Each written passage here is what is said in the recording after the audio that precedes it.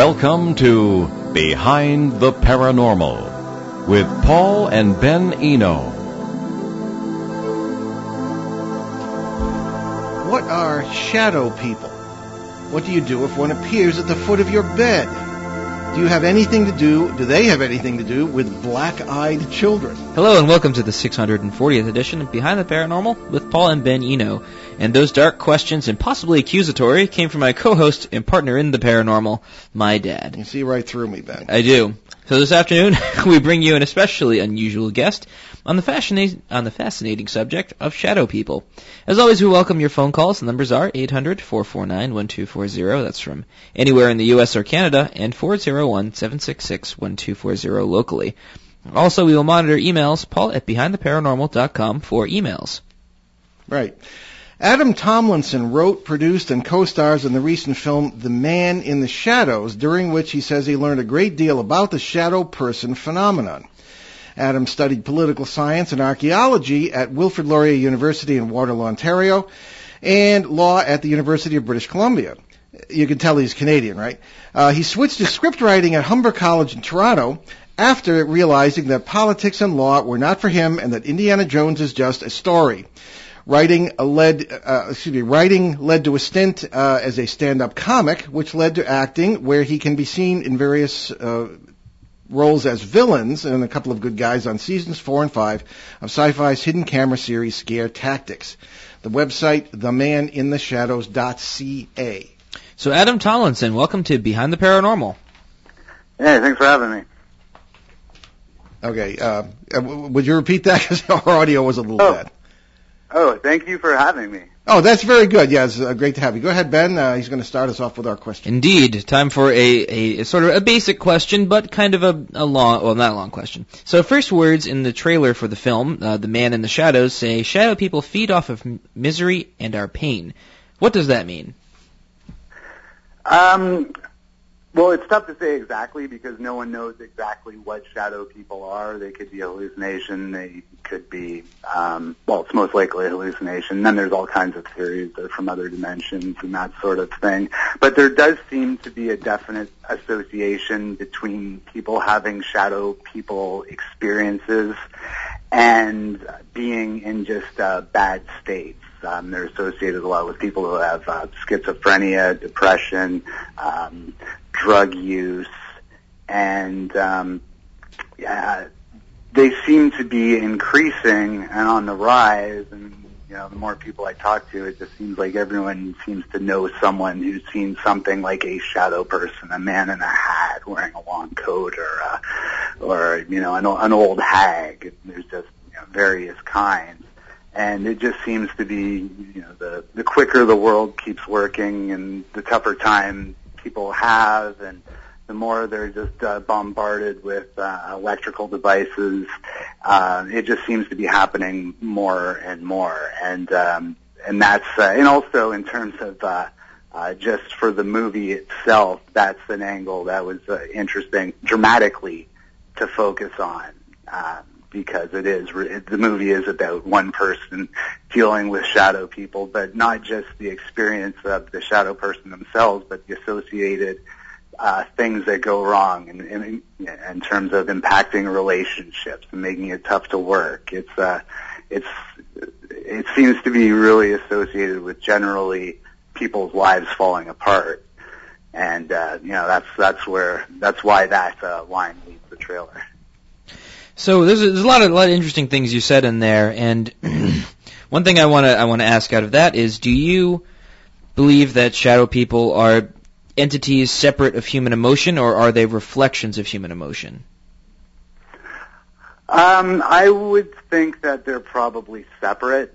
I think there's a correlation definitely between human emotions and particularly negative emotions, but whatever they are, I think just from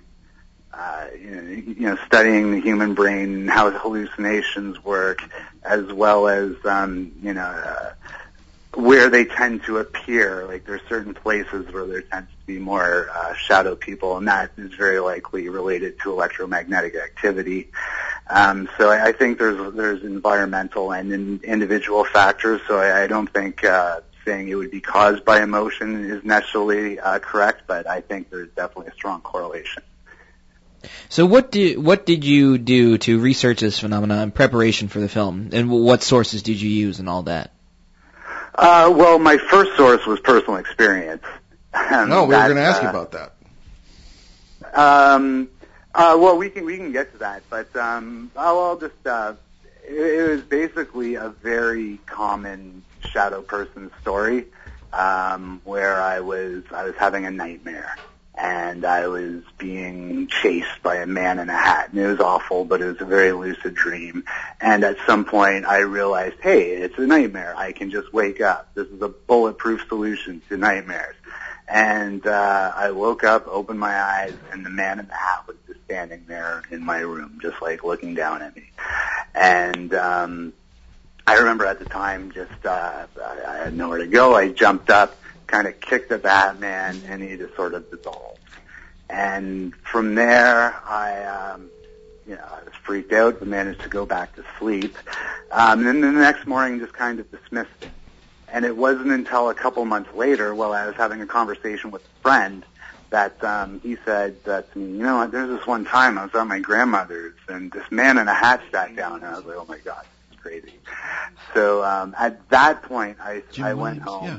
I Googled man plus hat plus nightmares, and this is exactly how the story proceeds in the movie. It's quite autobiographical.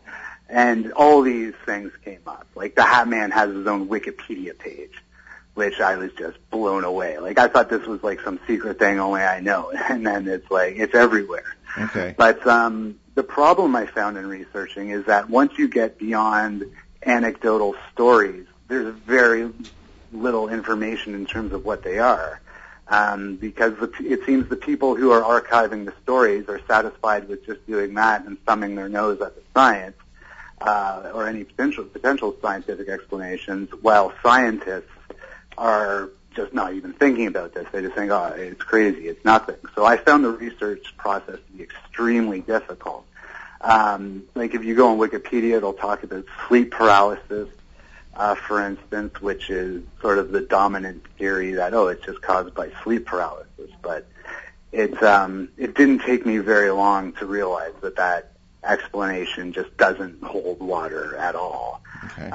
And the sleep paralysis explanation is that during the REM sleep cycle, we are paralyzed. We can't move. And at that point, dreams, you wake up in a state between dreaming and wakefulness and see images from the dream, and that's how people explain what shadow people are. And it's actually not a bad explanation, just looking at my story in a vacuum. So I actually thought that was just the answer for a while. But then I started coming across stories where people would talk about seeing them during the day, multiple people seeing them. So clearly there's more to it than that. Okay. Adam, but I found...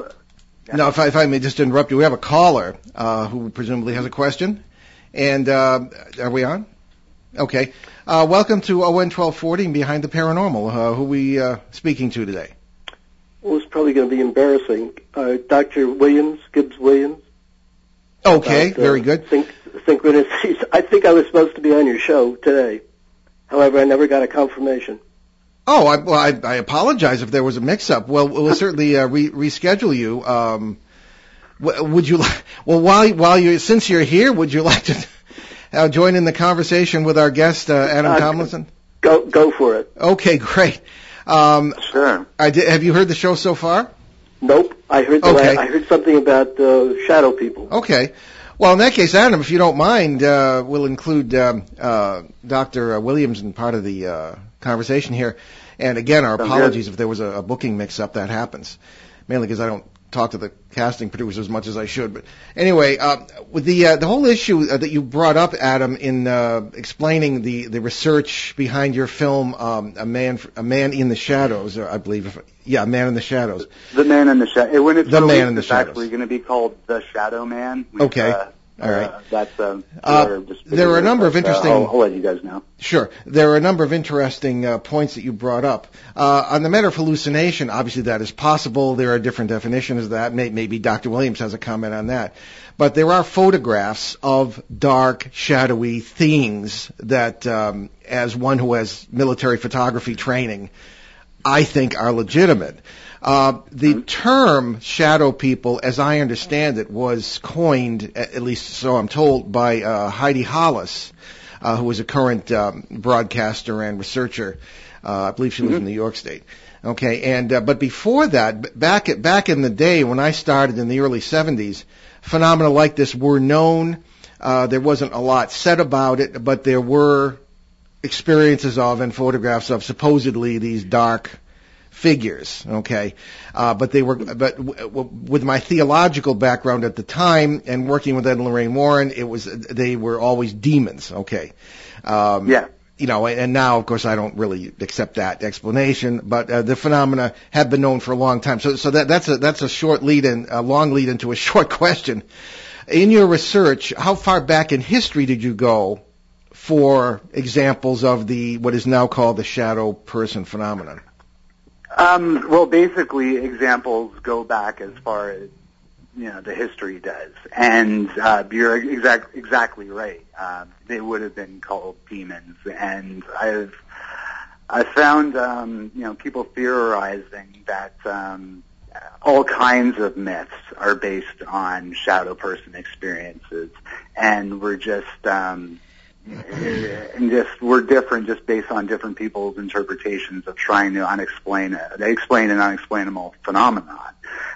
But yeah, I think demons, it could have come from that. I've heard that vampires are, there's a lot of things vampires could have been based on, but some of the myths are based on shadow people. And the idea that vampires drink blood is sort of a dramatic way of describing drinking someone's soul or consuming their negative energy. Getting back to that again. Yeah. But I've seen like cave paintings that have shadow person looking characters on them, which also kind of look a little bit like aliens. And aliens also.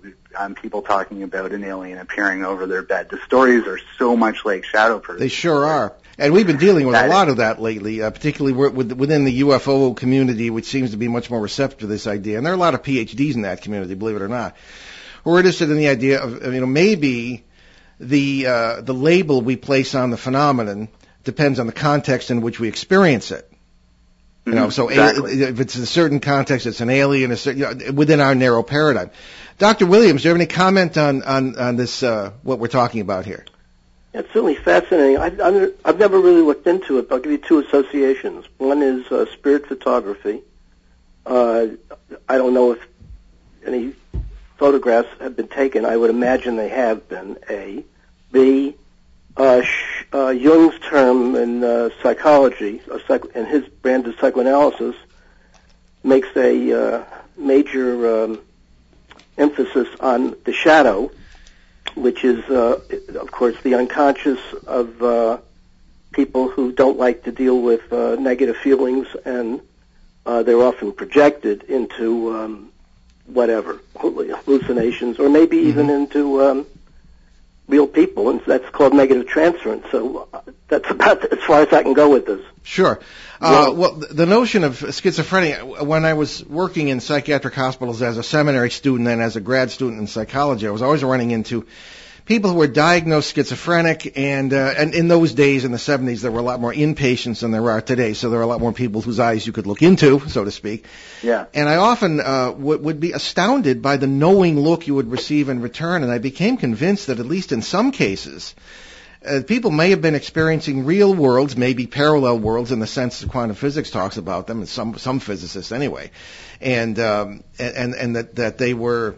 We were the ones who weren't really normal in the fullest sense of the human term, I suppose.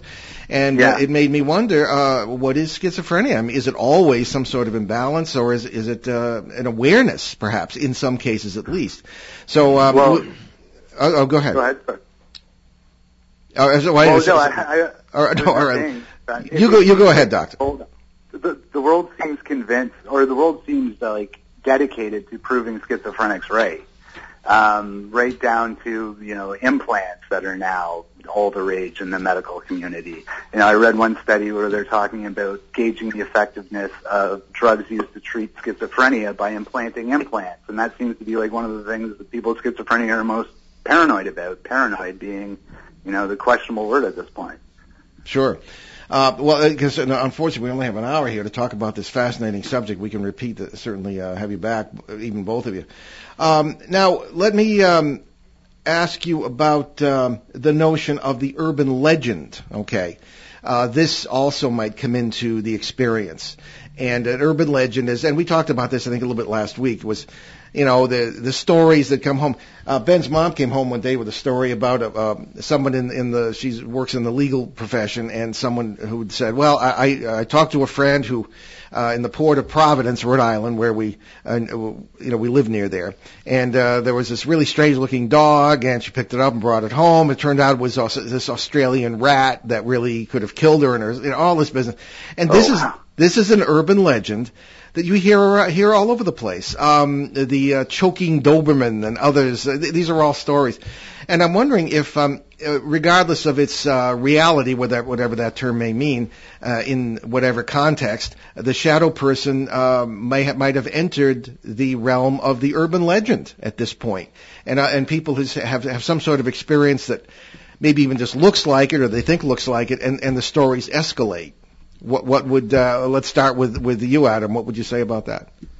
Well, I think the Slender Man is definitely an example of an urban legend, or I guess now it's a meme that is based on shadow people. I mean, it's actually I don't know if you're familiar. There's a guy, and I think it was Sweden in 2009, who introduced Slender Man to the world, and the idea that, don't quote me exactly on this, but the idea that if he appeared in a picture, someone would die, and there was some kids in, I think it was Britain, who used this as part of an excuse and some tragic thing where I think someone was actually really hurt, but it's sort of taken off from that. Yeah. And if you Google Slender Man images, you'll find that it's almost an amalgamation of images of a shadow person and an alien, and it's a very scary kind of thing, and it's something kids just pass around to scare each other. But from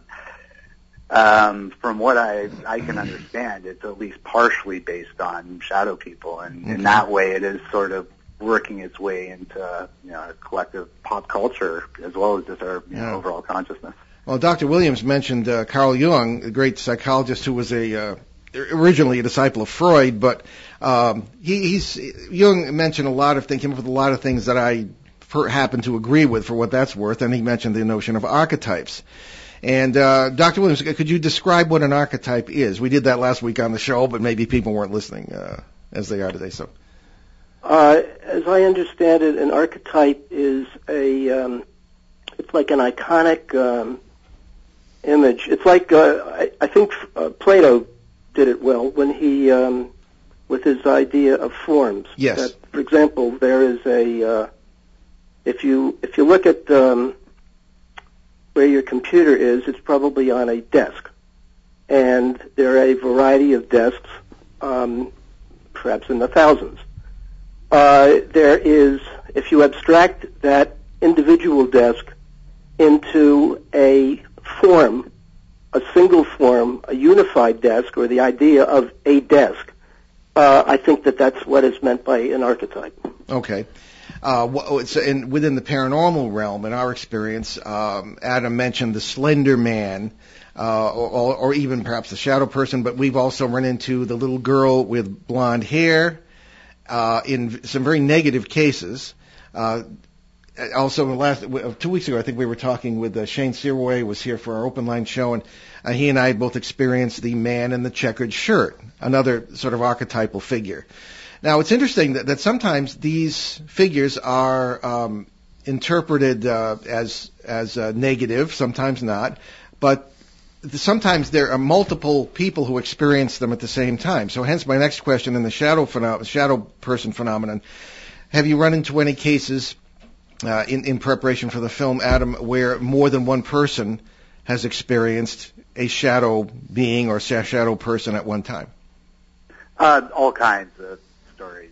Okay. Where people will have either seen the same shadow person in the same house, or multiple people seeing them at the same time. It's really one of the things that made me really question the sleep paralysis explanation. But I think the idea of archetypes is really interesting too, because there does seem to be just certain kinds of shadow people. Like there's the man in the hat.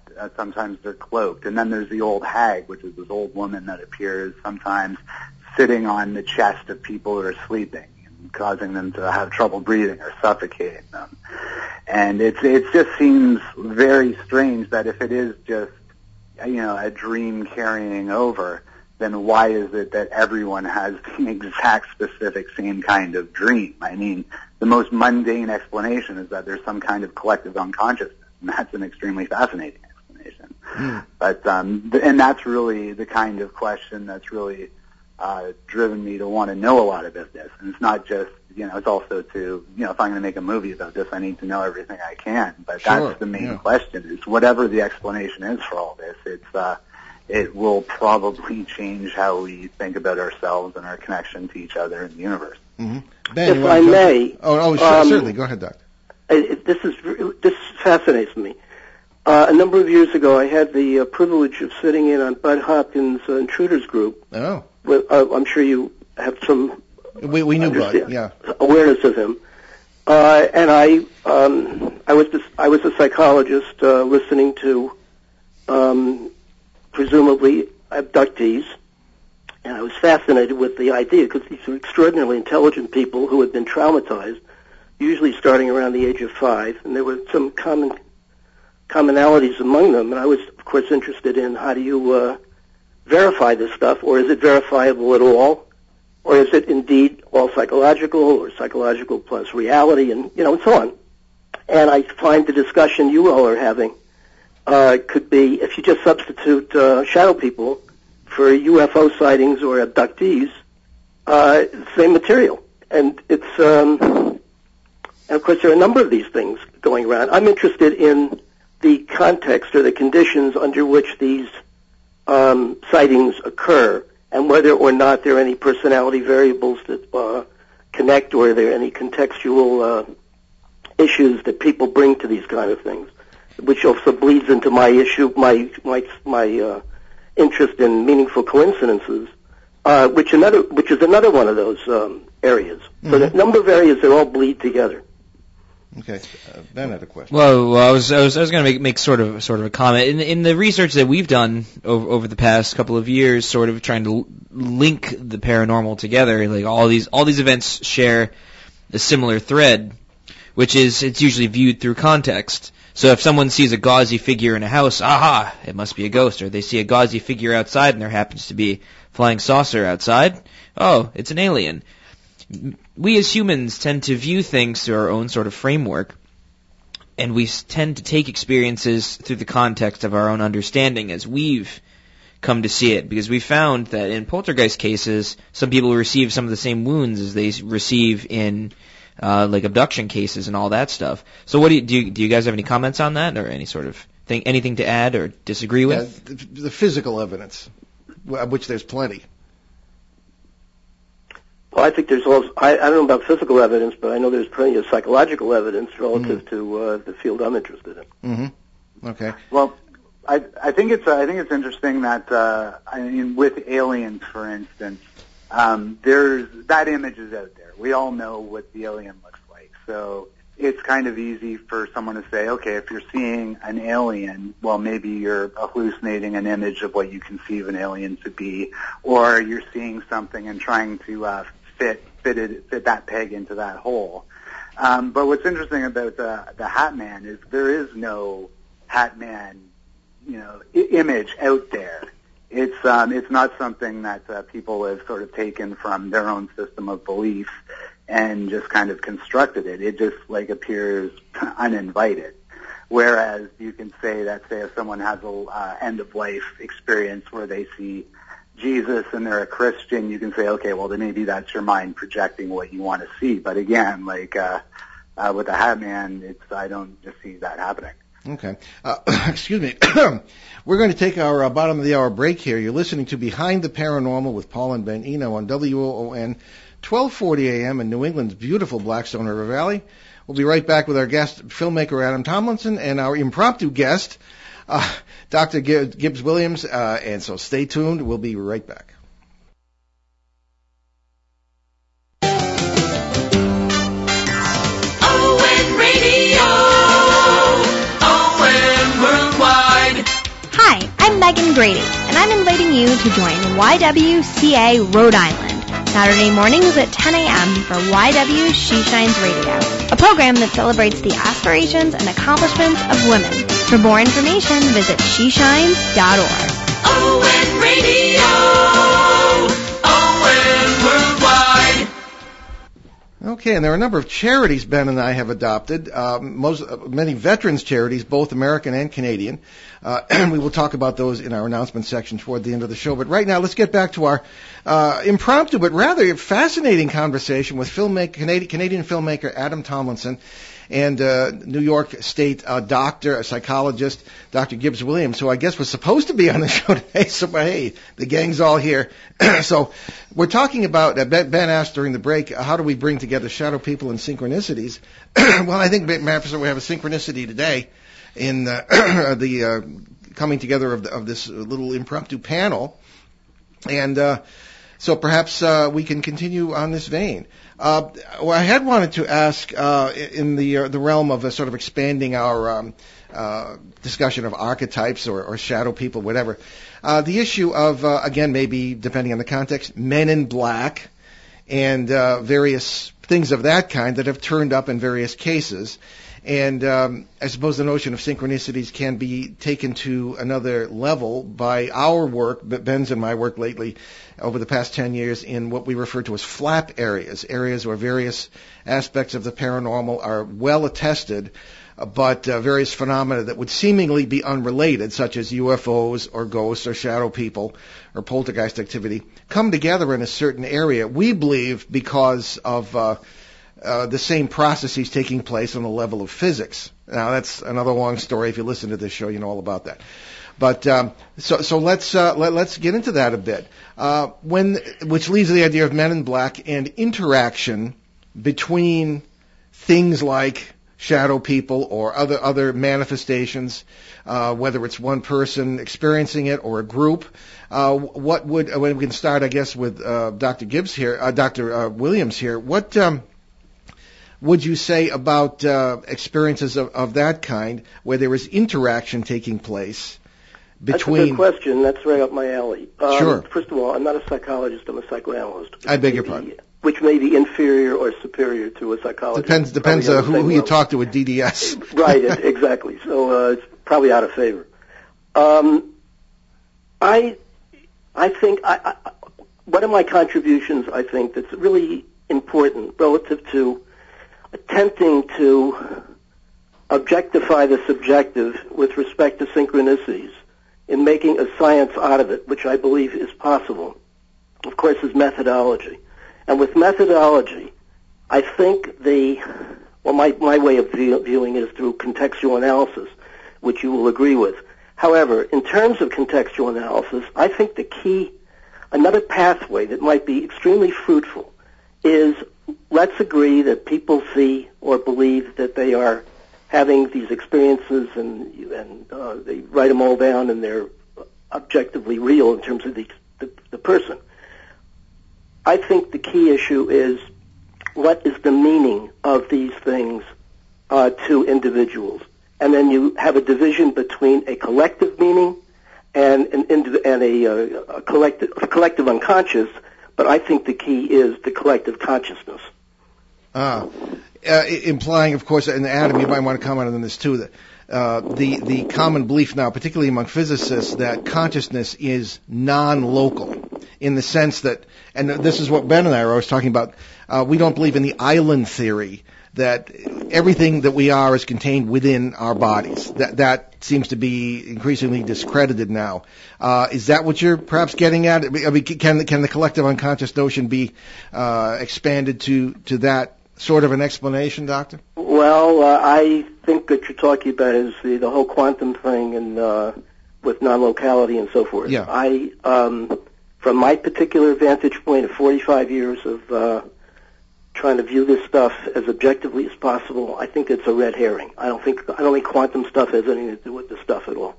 I think it has to do with a new view of science, a new view of logic, in which you go from an overuse of linear logic to a different kind of logic I call experiential, which is taking into account various streams of information, thoughts, ideas, intuitions, experiences of all kinds, perceptions, bodily sensations. And I think we're talking about the way the creative self synthesizes all this material. Okay. Adam, what say you? I think this does provide some sort of evidence that there is a broader connection between people. And I'm not sure if Dr. Williams is familiar with Dr. Michael Persinger from Laurentian University. Yeah, he's been on the show, yeah.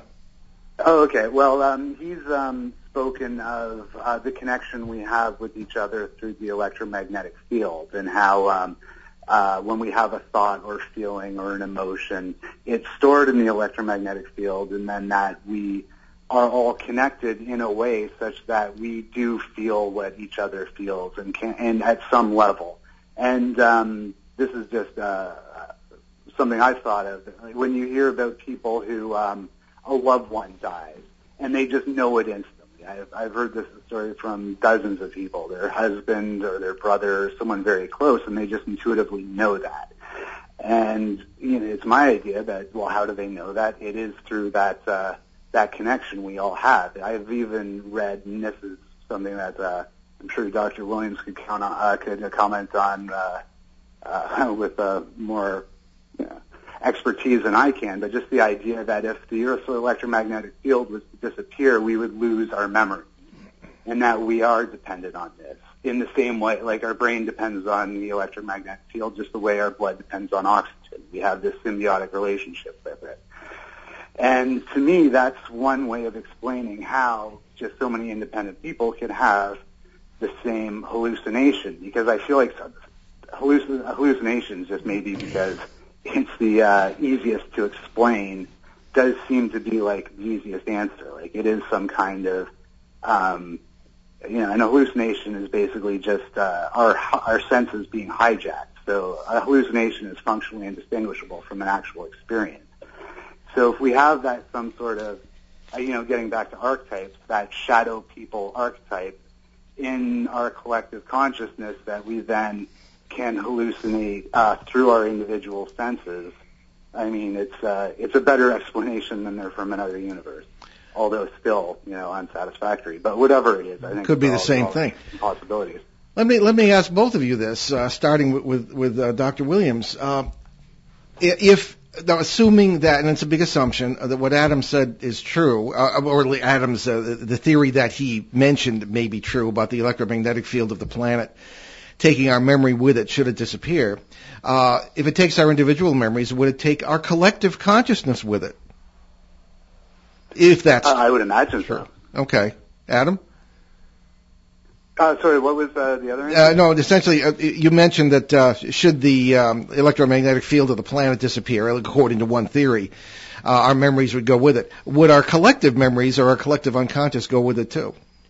Yeah, I would think so. Okay, if that's how it works. Okay. I mean, I think I would think of it almost like just a big hard drive that everything's stored onto. And that our software is stored onto. You get rid of the hardware, the software can go with it. Okay. I hope you don't mind me being a maverick, but I am not convinced. Please. I am not convinced that the so-called collective unconscious is. I think it is a very nice, fanciful theory, and if you read Jung in detail and his history, there is no question in my mind that the concept was originally a concept of his, of the collective unconscious, flows absolutely without question from his particular view of the nature of reality and how you access reality and his views on spirituality and transcendence. Okay. I think it's a very nice fantasy. Mm-hmm. Okay, except that. Ben, you want to jump in at this point or anything? Because I have one more thing here. I'm still trying to gather my thoughts together before Okay. Let's shift gears, gentlemen, a little bit, and I'm sure that both of you will have some interesting comments on this. We've noticed in our work that a lot of people have, whether it be shadow person experiences or any sort of experience that seems to be beyond the normal sensory range, on the cusp of sleep, either on the way into sleep, so, the body is getting ready to fall asleep, or especially they will talk about whether it be abduction experiences or whatever. They all seem to be, a lot of people, not all, but a lot of people just seem to be waking up out of sleep, on the cusp of sleep. And I think all of us have had interesting experiences, hearing things and everything else. What do you think about that as an explanation, a purely, let's say, internal or psychological explanation for, say, the shadow person seen at the foot of the bed when you wake up, or even an abduction experience? Let's start with Adam. What do you think about that? Not an explanation for all experiences, but for many. Well, I think it's a correlation rather than a causal thing. But I think, when I look at my own experience in terms of that, it started with a dream, and then we started talking about what are dreams. And, it's just possible that we're just, that third eye,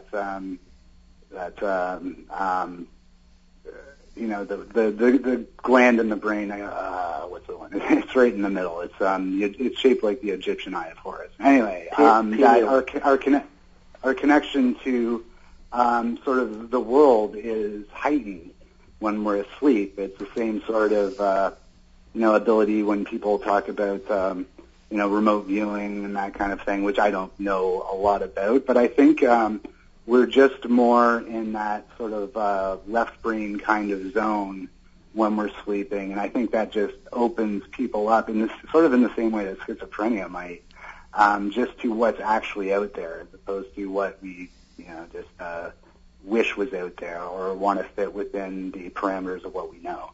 But it's a very tough question. Okay. And Dr. Williams? I think what you're talking about is very fruitful. The experience technically is called the hypnagogic realm of experience, in which this really might be something to explore in some depth. What is happening in that area is that the time sense, and that may bleed into a number of these areas, that there are two really different time senses. There's linear time of past, present, future, and everything is in the so-called now.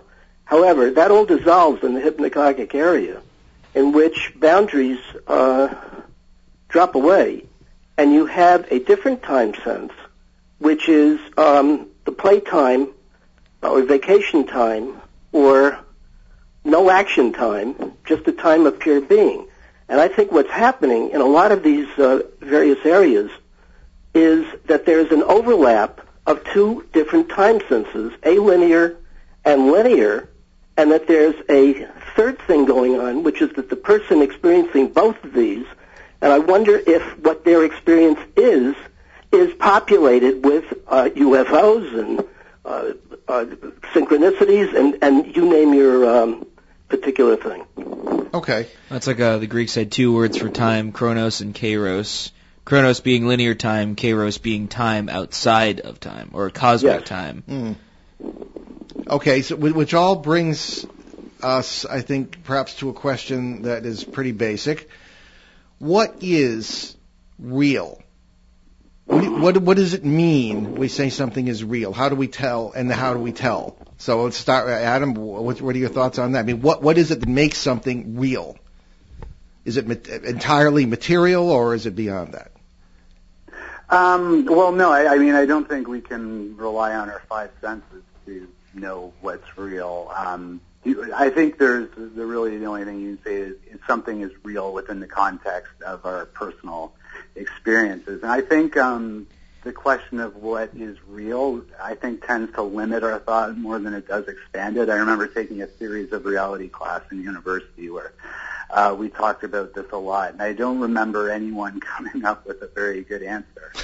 I think it's we're a lot better off just assuming that what we think is real is possibly not, and using the question more for humility rather than to suggest we have any answers. But I think the best answer is as we don't know and should proceed accordingly, and I think we can benefit from doing so.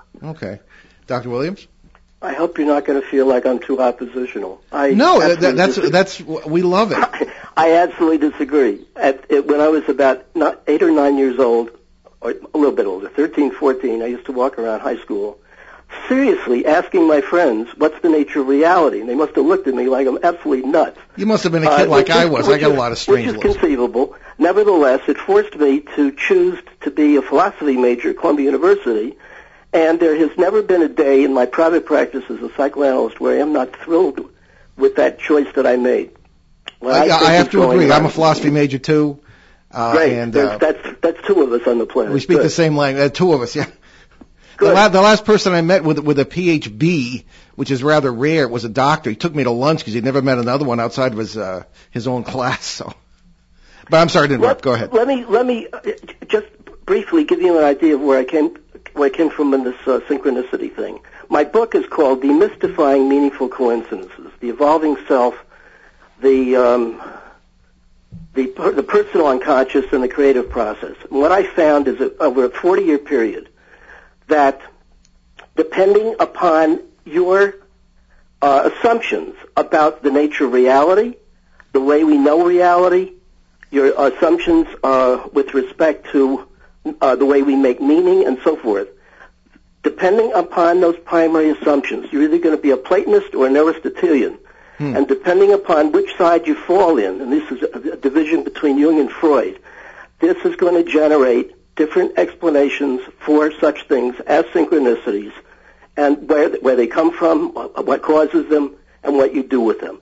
So from my vantage point, the key issue is what primary assumptions do you bring, or does the researcher or the experiencer bring to any of these phenomena, and understanding that's one perspective, but there are alternatives. Okay.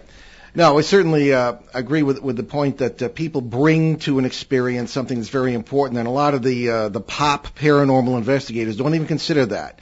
They just go in, they assume it's an entity, and they want to fix it, and it doesn't work most of the time, and it's a mess because they don't consider the fact that people participate in their own experiences. Okay. Now, actually, I want to give both of you a chance to talk a little bit about yourselves before we burn up this hour, which we're doing very quickly.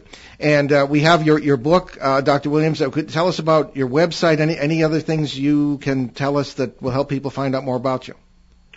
My website is gibbsonline.com. My email address is gwilliamsny11@aol.com. Okay. I've done research in this material for 45 years. I am truly a maverick in the field. I started out as a de facto Jungian, and because of my own difficulties, had a Freudian analysis of 11 years, and that plugged in critical thinking, which I think is also one of the great faults in paranormal research. There isn't enough critical thinking. There's an over-reliance, I think, on feeling and intuition, which is fine, but that ain't going to do it. Okay. All right, Adam, tell us about the film and your website and where people can find out more about you. And tell them about the trailer, too. That's very interesting. Okay. Well, first of all, I applaud Dr. Williams for thinking there should be more critical thinking in this kind of thing, because there absolutely should be. But my movie is it's presently titled The Man in the Shadows. The website is themanintheshadows.ca. In there, you can find the trailer. You can also just Google the trailer and check out some reviews of the film online and that kind of thing. But it's looking like the film will be released sometime in September through Archstone Distribution. I'll keep everyone updated on that kind of thing. Please do. I can be emailed if someone wants to send me an email at. You can actually send it through the website, and there's just a contact us link, and I can also be reached at adamwlu@gmail.com if anyone has any questions or wants to tell a shadow person story or just wants confirmation that they aren't crazy, which I get a lot of people emailing. Oh, yeah, and we all do. Thank God I'm not the only one. Especially Dr. Williams must get that. Yes, I actually can't confirm that someone isn't crazy, but if they are crazy, it's not because of that. Yeah, or it could be ourselves, I don't know. They can have free consults if you want. Appreciate that. I don't know, maybe we should point out that you, if you ever have any work for sound guy on your film sets, Ben. Need a sound guy. Yeah, Ben has a degree in that from Emerson College, so Adam put that in your bonnet there. So, okay, just we do have a few more minutes here, and I wanted to bring up one or two other things. The involvement of, one looks for evidence that at least somebody with a brain believes in some of these things that we are talking about and the people come to us about. And presumably the military is a relatively credible organization despite some of its antics at times, and I speak with respect as a veteran myself. And I'm just going to ask you what it means that the military seems to be involved in the paranormal in general, or interested in it, and various projects such as it was actually called the Stargate project back in the 70s and 80s. I have some people telling me it's still going on. People trying to apply military uses or to weaponize, as it were, remote viewing or other aspects of the paranormal. We're working on several cases where the military is involved. We don't know for sure, but there's obviously some kind of research going on. And, in other words, they take the paranormal in general seriously as a potential weapon, which I find extremely chilling, especially because the point of appearing to manipulate time and space and all this business. But again, it's nothing new. What is your opinion on the credibility of many paranormal witnesses, whether it be shadow people or whatever, or aliens, in light of the military interest in the same phenomena? So why don't we start with Adam on that one? I think the one application where I think this could be, depending on what it is, be used is just the idea that, getting back to Persinger again and his God helmet experiment. Yeah. Where he Ben got a kick out of that. You were like 16 when he came on the show. It was awesome. Yeah. Yeah, and it's fascinating. And he used electromagnetic impulses for people to have visions of, it could be like shadow people or deities, or even just feel different emotions. And I don't know if this exact figure is correct, but I read somewhere that within the last 100 years we're exposed to 50 million times more electromagnetic energy than we were in the past. Wouldn't be surprised. And that's coming from everywhere. It's coming from our phone, our microwave, all the equipment in your studio is, emitting this energy. So if it wouldn't take that much for the government to find out whatever frequencies persons you use and just emit them low level from a cell phone tower, and it could cause people to, anywhere from feel bad about themselves or to see visions. That's even more chilling. And we're actually working on a couple of cases that involve something that I suppose it could be that. I would not wanting to sound paranoid. Dr. Williams, a final comment from you on that subject of credibility. I'm going to pass. I can't figure the whole thing out. If the intentions are good, I think anybody who follows up on this stuff should use it. If they're not so hot, what can I say? I don't know. I don't know what to say. Yeah. Okay. Well, that's an honest answer. Okay. Well, we're going to. I apologize to both of you once again for the double booking. However, we had I don't know if we got anywhere, but we had some really interesting discussions here today. We approached some possible answers. Thank you both very, very much. And we will schedule you for separate shows. I know you like each other, but with separate shows, and we'll get it done. But thank you both so much. So just one more time, Adam, your website, and then Dr. Williams, your website. TheManInTheShadows.ca. Very good. And Dr. Williams? GibbsOnline.com. Outstanding. Gentlemen, thank you both very much, and we'll be in touch. Thank you. Okay. So, folks, let's get to our announcements after kind of an unexpected show there. Ben, take it away. Alrighty, so in a last-minute booking, we spoke yesterday at the Saucer Symposium in Stratham, New Hampshire, and we had a great time. The event benefited the Exeter Nuanas Club. Kiwanis Club. I saw NH and said Nuanas. Right. Anyway, so that's the New Kiwanis Hampshire Club. Kiwanis Club. Yes. They're the ones who sponsor the Exeter UFO Festival for the benefit of local children's charities up there. Which is coming up. That'll be coming up, too, so we like to support the Exeter Kiwanis. Great folks. Bill Smith running the show pretty much up there. Okay, so many thanks to Chuck Croteau, Mike Stevens, and Valerie Roy of Seacoast Saucers for organizing that event up there in Stratham yesterday. We saw a lot of our old friends. It was really great.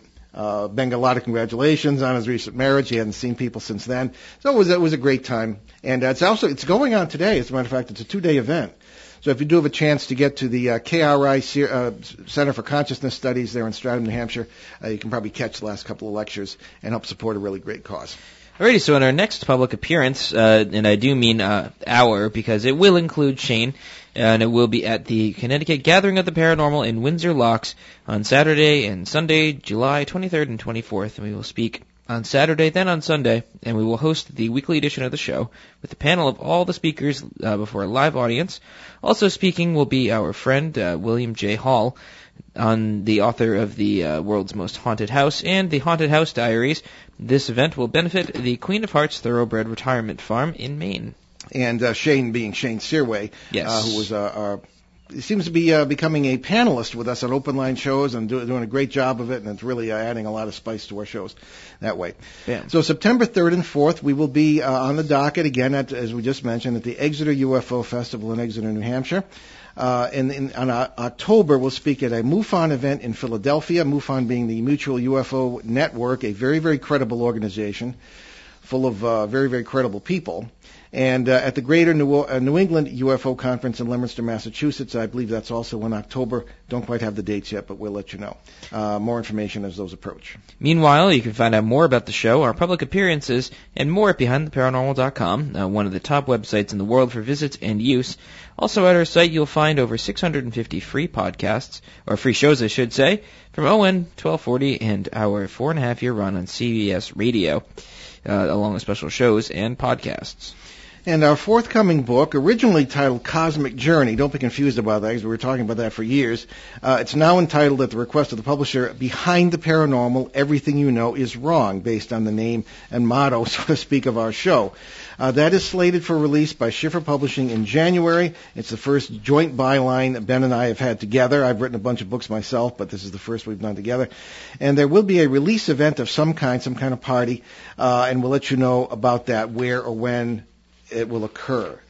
So you can find my other books at Amazon.com, Amazon Kindle, Barnes & Noble Nook. But if you buy them directly online at BehindTheParanormal.com, I will sign them for you, and you will help us keep all those recorded shows on our website free. Also on our website, you'll find direct links to several charities Ben and I have adopted, including USACares.org, CanadianVeteransAdvocacy.org, and Youth Mentoring Connection.